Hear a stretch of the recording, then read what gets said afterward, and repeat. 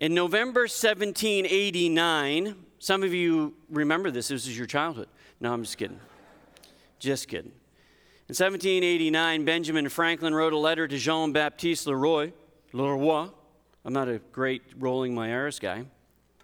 Which contained a now famous statement. Some of you may actually know this. Some of you may have no idea.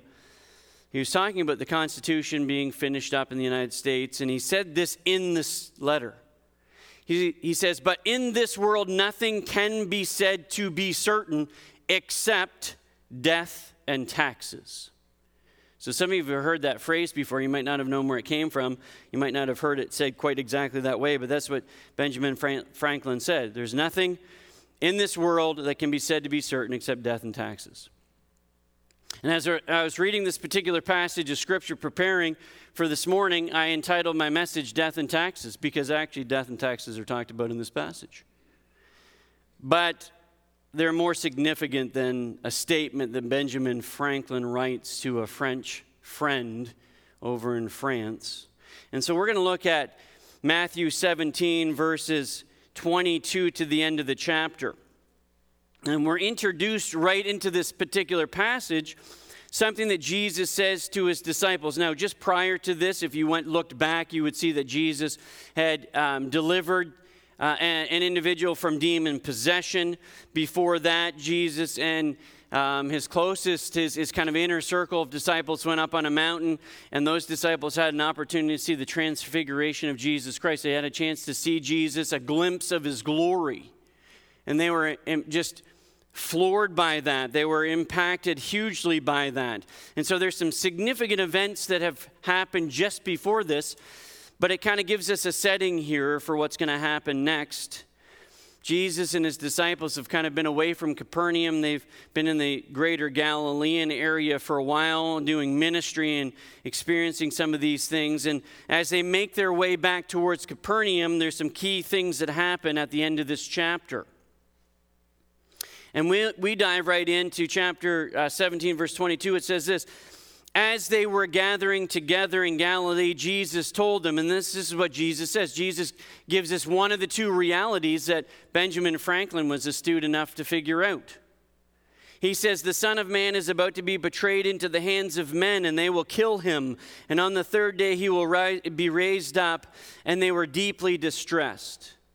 Jesus addresses first and foremost the first reality, the first certainty that we know in life, and that's death.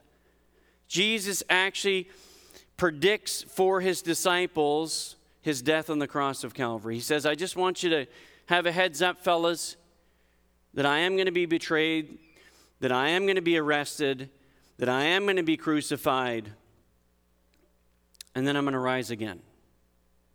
The whole concept, the whole idea of Jesus being arrested, betrayed into the hands of in another passage of Scripture in the Gospels, it says evil men or wicked men. But the whole idea that he's going to be killed, it crushed them to hear that. Because even now they were struggling and wrestling with what Jesus came to do. And yet Jesus says, "I just want you to know that there's a reality coming, and that reality is that I'm going to die." We as human beings understand that reality. We know that there's going to come a day when our life on this earth ends. That doesn't catch us by surprise, that understanding. We might not want to face it. We might not like the idea of it. We might not want to talk about it, but we know it's true. We know it's a reality, and Jesus starts off by sharing with these disciples the fact that, guys, I want you to know I'm going to be betrayed, I'm going to be crucified, but I'm going to rise again. It's interesting that they were deeply distressed. I think they missed the last part. Maybe they thought that was a little too much for them to even kind of grasp, but they could grasp the fact that Jesus was going to die. But it deeply distressed them. They were upset by hearing that. And you might think, well, why is this kind of thrown in here right before the next event that happens? You might be surprised how well these things go together and how Matthew records these things, and I hope that I will bring that clarity to you as we work through it. But the first reality Jesus talks about is his death. And as they're mulling this over, they continue to travel on. And in verse 24, it says, when they came to Capernaum, and so now they're back in the Capernaum area, it says, those who collect the temple tax approached Peter and said, doesn't your teacher pay the temple tax? So now we've got the second reality of life, the second certainty of life. We had death, and now we've got taxes. Now, it's important that we understand something that's going on here. This tax that's being talked about in this particular passage of Scripture is a very specific tax. It is not a Roman tax. It's not a head tax. It's not the tax that Jesus was confronted with by the Pharisees when they were trying to catch him and trick him by saying, hey, should we render to Caesar, should we pay taxes to Caesar or not? That was a head tax. That was a census tax. That was a tax that was put on everybody by the Roman officials, and Jesus dealt with that. When he says, hey, whose inscription's on that? Render to Caesar what's Caesar's, render to God what's God's. This tax was a very specific tax. It was a Jewish tax. It's called the temple tax here. This is a tax that was actually given by God to the children of Israel back in Exodus. This is what it says in Exodus chapter 30. It's actually called the atonement money or the atonement tax. I want you to not forget that phrase. The atonement tax, the atonement money. It says, the Lord spoke to Moses, when you take a census of the Israelites to register them, each of the men must pay a ransom for his life to the Lord as they are registered. Remember these statements. They connect so well with what Jesus just got done saying to the children or to his disciples. What Jesus is going to talk about as he goes on. Then no plague will come on them as they are registered. Everyone who is registered must pay a half shekel according to the sanctuary shekel. This half shekel is a contribution to the Lord. Each man who is registered between 20 years old and more, it's actually about 20 to 50 years of age, that age group had to pay, must give this contribution to the Lord. The wealthy may not pay more, and the poor may not pay less than half a shekel when giving the contribution to the Lord to atone for your lives. From back in the time of Moses, God commands this atonement tax, this temple tax. It was to go towards the sanctuary. It was originally to go towards the tabernacle. Then ultimately it was applied to the temple. It was paid through the exile in Babylon when there was no temple. It was paid when that temple was rebuilt by Zerubbabel. That temple tax was paid all the way up to Jesus' time. In fact, that temple tax was paid until the time that the temple was destroyed in AD 70.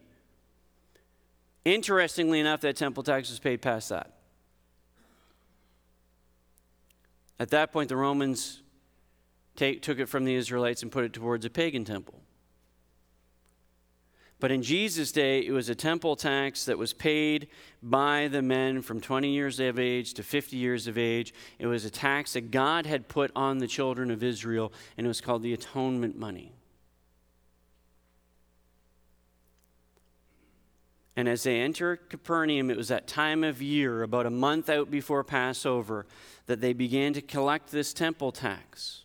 And since Jesus and his disciples had been away from Capernaum for a bit, when they entered back into the community, that's when the tax collectors were ready to go and to say, hey, wait a second, aren't you supposed to be paying this tax? You haven't paid your tax yet. And right off the bat, the question comes to Peter. Maybe it's because Peter was recognized as kind of the leader among the disciples. Maybe the person knew Peter as he was entering back into town. We're not giving any of those specifics. But the tax collectors approach Peter and they ask this question. He says, doesn't your teacher pay the temple tax? Not necessarily implying that Jesus doesn't pay it, but just that, hey, aren't you guys going to pay that tax? Doesn't your teacher pay that tax? Don't you pay that tax? Aren't you guys all supposed to submit this? There's three things that in this passage I want us to just kind of see First, the reality of life here. Reality of life is that we do have obligations while we live on this planet, and one of them is taxes. And that Peter was confronted, as the rest of the disciples and Jesus were, that the reality of life here is that for them in this moment they had to pay a tax. This tax was a tax that every man had to pay. And that they're reminded of the reality of life here on earth, that that's part of life, is that I have obligations here. As we work through, Jesus is going to talk to his disciples about the reminder of their citizenship, their true citizenship, and we're going to be reminded of our citizenship as believers in Jesus Christ. And then thirdly, I want to wrap up by talking about the reservoir of God's provision. So we're confronted with the reality of our life here, we're reminded of our citizenship, and we are reminded of the reservoir of God's provision. Let's continue to see what happens here. So Peter's confronted, hey, does your teacher pay this tax? And what does Peter say right off the bat? Yes. Yes, of course he does. Going back to the conversation that he had with the Pharisees and confronted about the Roman taxes, what did Jesus say? Render to Caesar what's Caesar, and render to God's what's God's. Yes, pay taxes. If this is what the governing authorities are asking for, expecting, then yes. If this is what God had commanded the children of Israel to do, the men of the children of Israel to do, then yes, of course. Of course the teacher pays taxes. Of course we pay taxes. For Peter, it's kind of a no-brainer just to automatically answer that question. Yes. He didn't think about it. He doesn't hesitate. He just says yes. And as Peter enters into the house where Jesus and the rest of the disciples were, Jesus approaches Peter right off the bat and addresses Peter. Before Peter has an opportunity to talk to Jesus, it's likely that Peter was probably going to come into the house and say, Jesus, I just want to tell you about the interaction I just had. Like, these guys were asking whether or not you pay the temple tax or not. Isn't that absurd? But Peter doesn't even get that out before Jesus approaches him, and he says, when he went into the house, Jesus spoke to him first. And this is what Jesus says. I want you to start thinking about it, because Jesus is really now going to start drilling down on his sonship. The fact that he's the Son of God, and as a disciple of the Son of God, where Peter stands. And I believe that Peter is going to think back on this when Peter talks about the topic of adoption and who we are in Christ as Christians in 1 Peter. And we'll look at 1 Peter chapter 2 in a minute. But this is what Jesus says. He says, what do you think, Simon? So he catches him right off the bat. It's either that Jesus either overheard the conversation or Jesus knew the conversation had happened even though he wasn't around to hear it. Kind of the opinion that Jesus knew that this conversation was had even if he wasn't around. That Jesus had penetrating knowledge of that conversation, and he wants to address this topic with Peter as soon as Peter enters the house. And he says, what do you think, Peter? From whom do earthly kings collect their tariffs or taxes? From their sons or from strangers? Now think about that question for a second. Jesus says, from whom do earthly kings collect their tariffs or their taxes? At this point in history, in the days prior to Jesus, in the years, centuries prior to Jesus, with few exceptions, the governments of the world in Jesus' day and before were autocratic governments. There were governments that were headed up by kings or emperors or pharaohs. And those autocratic governments extracted taxes from their subjects or from their defeated foes. And these governments, these kings, these rulers exempted their family members. Why? Because their family members were beneficiaries of the taxes that were taken. And so Jesus knew that that was the standard. Peter knew that that was the standard. And he asked the question, hey, when it comes to taxes, Peter, who is it that is exempt from that? Who is it that pays the taxes? Do the sons pay the taxes or do the strangers pay the taxes? And of course, Peter knows what the answer to the question is. In verse 26, he says, from the strangers, he said. Why is Jesus asking such a strange question? You would think that he'd just say, hey, Peter, let's just pay that tax and get it done with. Well, Jesus has already made it abundantly clear to the children of Israel that he is the Son of God. Jesus is already, at the very beginning of his earthly ministry, walked into the temple, seen the money changers, see the trade and the stuff that was going on in order for people to be able to buy animals to sacrifice at Passover time. And what did Jesus do? Jesus was angry at the fact that there was hypocrisy going on, that there was cheating going on.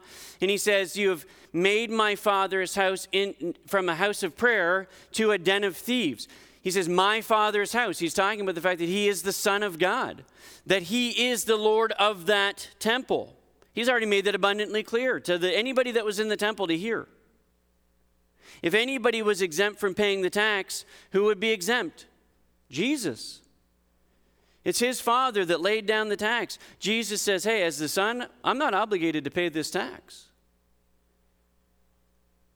And actually, because Peter was a follower of Jesus Christ, that he was adopted into the family of God, he was also exempt from paying that tax, technically.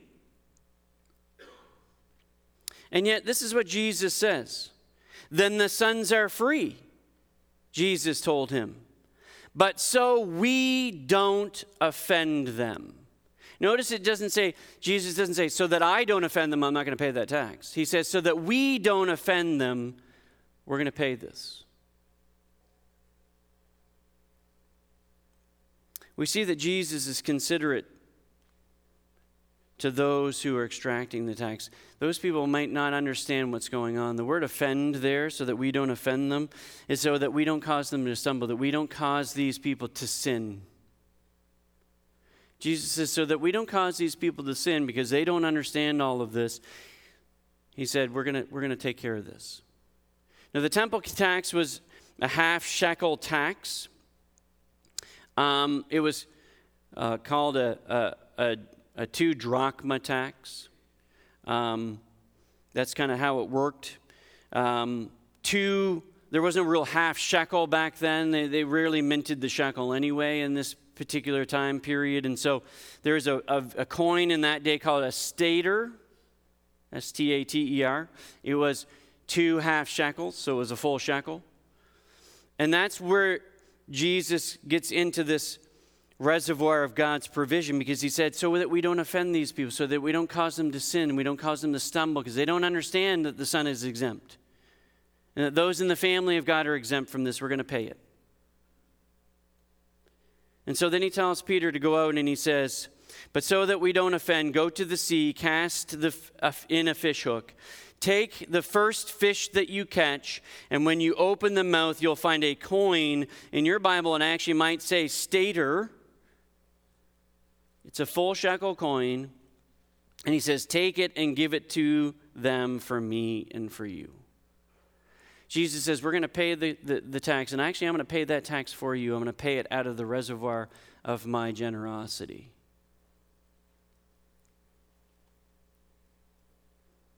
We're not told whether or not Peter does it. The inference is that he follows what Jesus tells him to do. Now, I want you to think about this for a second. What captivated me about this particular passage of Scripture originally was the miracle. What a strange thing for Jesus to say to Peter to do. He could have, just said, hey, go to Judas. He's got the money bag. Just pull out a stater and pay that for us. But that's not what he tells him to do. And where I came across this particular passage originally in my study was being reminded again of expecting God-sized things. And I still think this is a God-sized thing. Who goes down to the water and looks for their temple tax money? In the mouth of a fish. And I love what Adam Clark says about this provision, because this is definitely God's provision here. This is from the reservoir of God's provision. This is something that only God can do. And you know what? Peter would have had to have had the faith in Christ to do this. He would have had to have trusted that what Christ said was going to happen was going to happen. And this is what Adam Clarke says. He says, if the stater was in the mouth or belly of the fish before, who can help admiring the wisdom of Christ that discovered it there? So if that fish had that coin already in it, Jesus, in his infinite wisdom, already knew it was there. But then he goes on, he says, if it was not there before in the mouth of the fish, then who can help admiring the power of Christ that impelled the fish to go where the stater had been lost in the bottom of the sea, take it up, and come towards the shore where Peter was fishing? And with the stater in its mouth or stomach, catch hold of the hook that was to draw it out of the water. Think about that for a second. But then Adam Clarke goes on. He says, but suppose that there was no stater there, which is as likely as otherwise, then Jesus created it for the purpose, and here his omnipotence is shown, for to make a thing exist that did not exist before is an act of unlimited power, however small the thing itself may be. No matter what, from this miracle, we see the wisdom of Christ. We see the omnipotence of Christ. We see the amazingness of Jesus Christ. But you know what? As great as that miracle is, I don't want us to miss the real miracle here. The miraculous thing that really is what's being talked about. Jesus didn't, by coincidence, talk about his upcoming death on the cross prior to this interaction. I firmly believe that what he predicted just before these events and what he instructed Peter in this instance all goes together. See, they were paying a tax that was called the atonement tax. It was a tax paid by males of the children of Israel to the temple. It was a portion of money that, as Exodus says, Moses in Exodus says, each man is registered 20 years of age and more must give this contribution. The wealthy may not pay more, the poor may not pay less, this half shekel when giving the contribution to the Lord to atone for your lives. But you know what? That tax wasn't going to save them from their sin. But Jesus' death on the cross of Calvary, Jesus was the atonement. Yes, it was a tax, it was a debt that they had to pay to the temple each year as the children of Israel. But the real debt that they had was the debt of sin that they had to Almighty God. And who paid that debt? Jesus Christ paid that debt.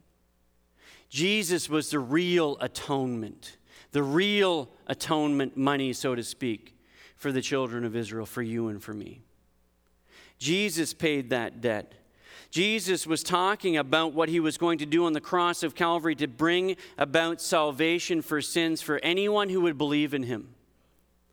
And when somebody trusts the Lord Jesus Christ as their Savior, Scripture makes it abundantly clear that we are adopted into the family of God. We become sons and daughters of God.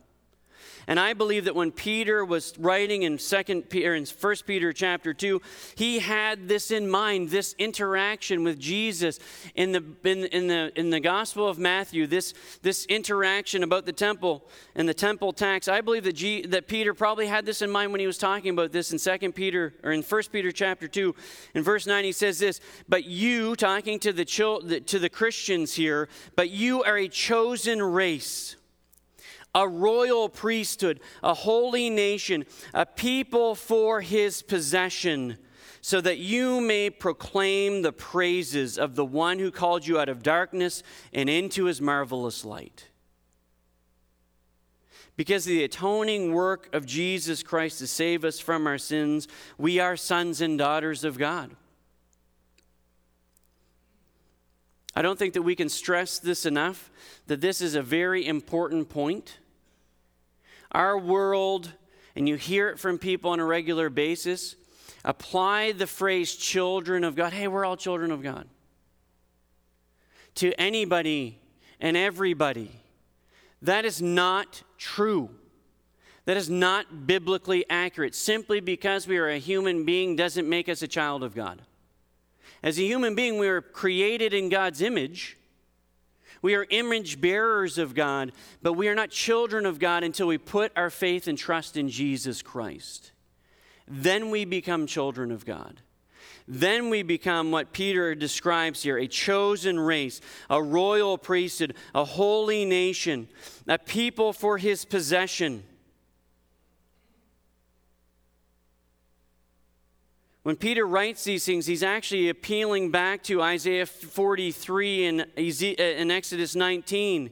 When he talks about a chosen race, he's applying this to Christians in Asia Minor and ultimately to all Christians because of our common faith in Christ, regardless of our physical background. Where the children of Israel were God's chosen people, and they were a specific race of people, Christians are no longer a specific race of people. We are people who have put our faith and trust in Jesus Christ. We are chosen by God. We are a royal priesthood. We oftentimes think that means that we're supposed to offer up sacrifices or something like the Old Testament priests. That's not really what he's talking about here. A royal priesthood, mainly how Christians relate to God, to be holy, to offer sacrifices to God. We are to live as Christians, lives completely set apart to God, offering our entire lives as a sacrifice to God. Ask yourself the question, what is it that God's asking you to sacrifice for him? Ask yourself as a Christian, am I really sacrificing much for God? Right? Yes, I've trusted Christ as my Savior. Yes, I desire to live for God. But God's been asking me to do this here. The Holy Spirit's been really laying on my heart to do this. And I've really been reluctant to do that because I know that that's a sacrifice. Except that as a royal priesthood, as believers in Jesus Christ, that's what our lives are supposed to look like. Sacrificial lives. Putting away what I want for what God wants. Following the example that Christ set for us when he was in the Garden of Gethsemane, praying, saying, not my will, but what yours is, God, that your will be done. Is there something in your life that God has really been hammering on you about, that you should really be sacrificing, that you should be really giving up for him, and you're going, I'm not sure if I really want to do that? See, a Christian's life is to exemplify that kind of sacrificial commitment to the Lord. We're called a holy nation. Christians, whether Jew or Gentile, together under a new covenant. We are to live as a holy people, set apart from sin and set apart to God. Which begs the question, am I living a holy life before God? Is there sin in my life that I've been kind of coddling, that I've been allowing to just be there? To entertain when God's saying, no, you need to get that sin out of your life. You need to confess that, and you need to turn from that. You need to live separated from that. For my honor and for my glory, are you doing that? Am I doing that? Are we representing ourselves as a holy nation before God? It says, as God's special possession. This idea comes from those two particular passages. It's a people brought from exile by God, no longer slaves to sin. Peter has this in view, salvation and transformation of God's people. That we have been saved and that God is transforming us into the image of his Son.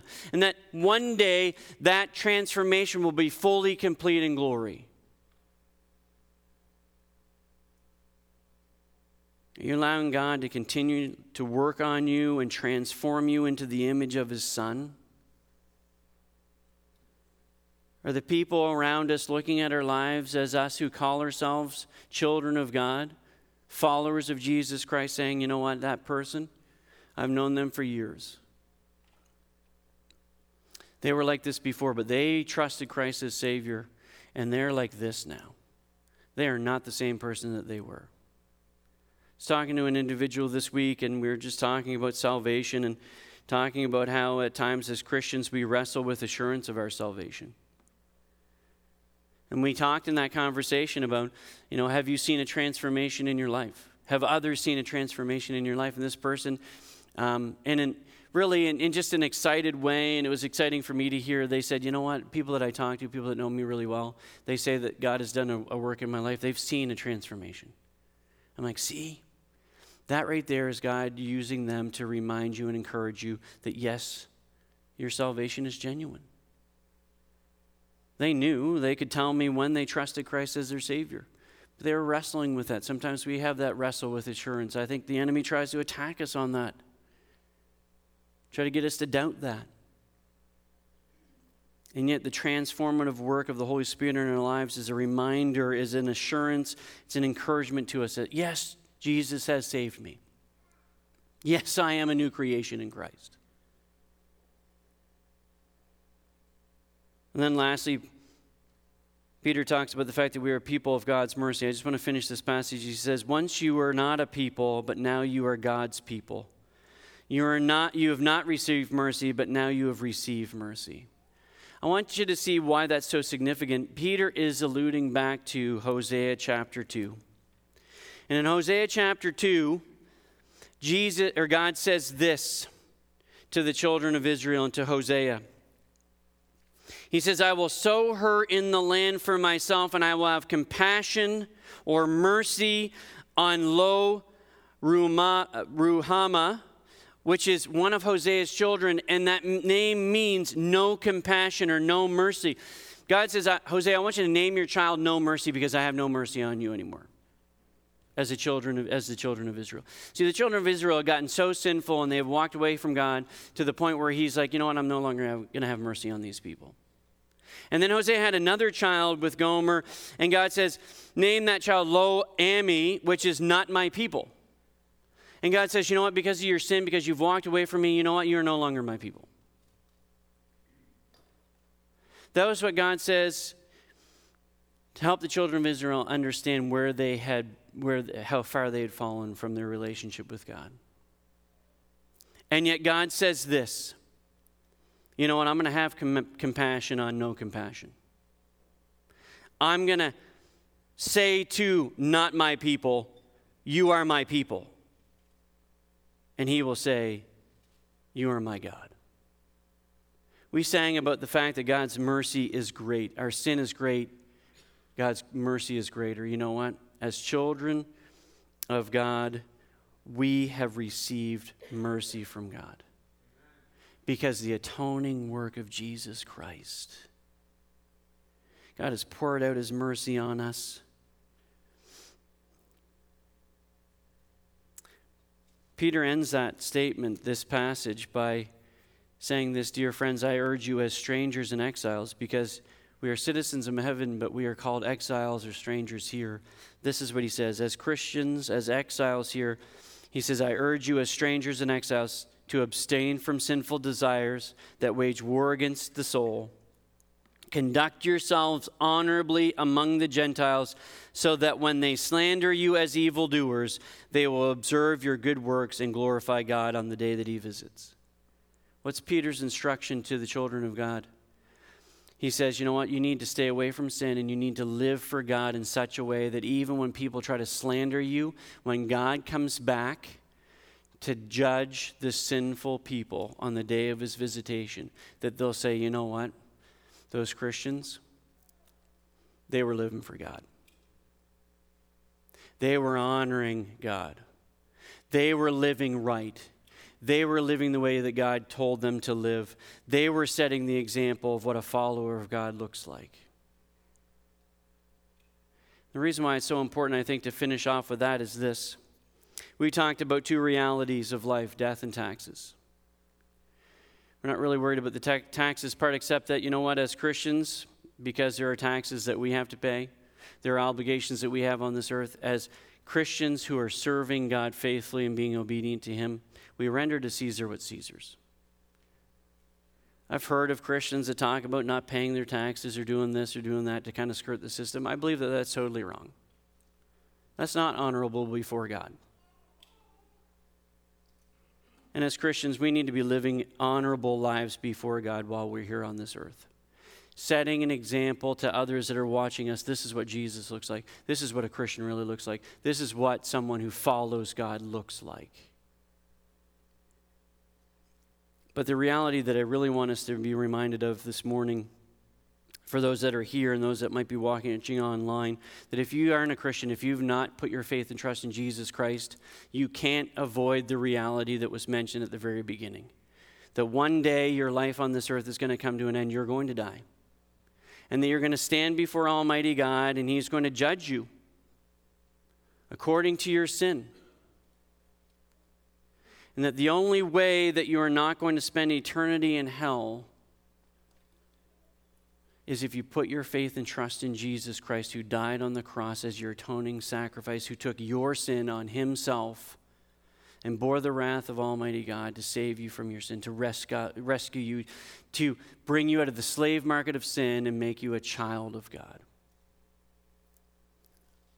I urge you this morning, put your faith and trust in Jesus Christ. Become a child of God. Experience that forgiveness of sins, that you know that you have that certainty that you're going to spend eternity with God in heaven. Do that this morning.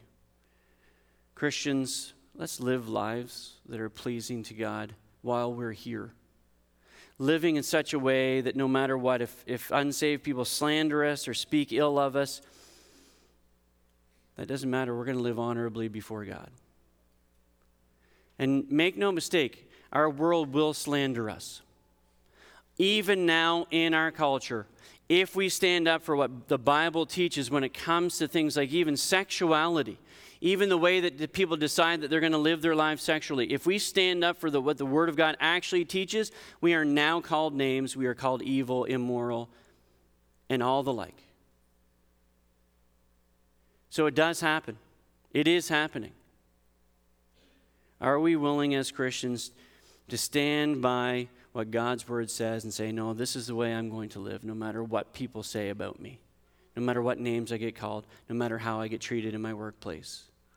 Even if my family doesn't want to have anything to do with me anymore, I'm going to serve God and live wholly, sacrificially. May we do that as Christians.